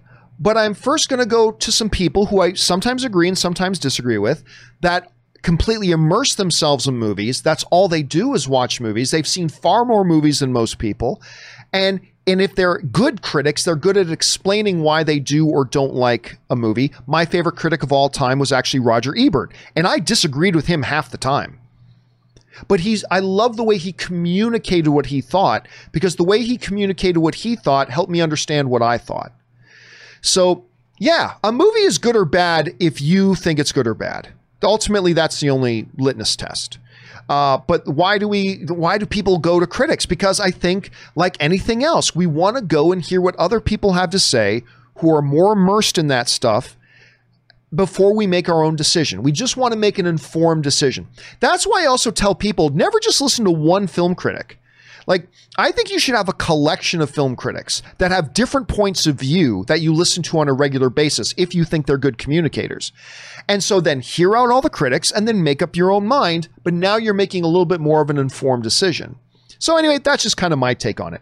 Anyway, guys, listen, there are still more questions to come. We've got Kevin Kindy, Jesse's Bad Joke, Queen of the Filthy, and a few others. Do not worry. We've run out of time, unfortunately. We've gone over 2 hours already. We will get to your questions. We will start off tomorrow's show with your questions. Your questions will be the first ones that we start with tomorrow. So do not worry. It's going to be addressed on the show. It's just going to be tomorrow.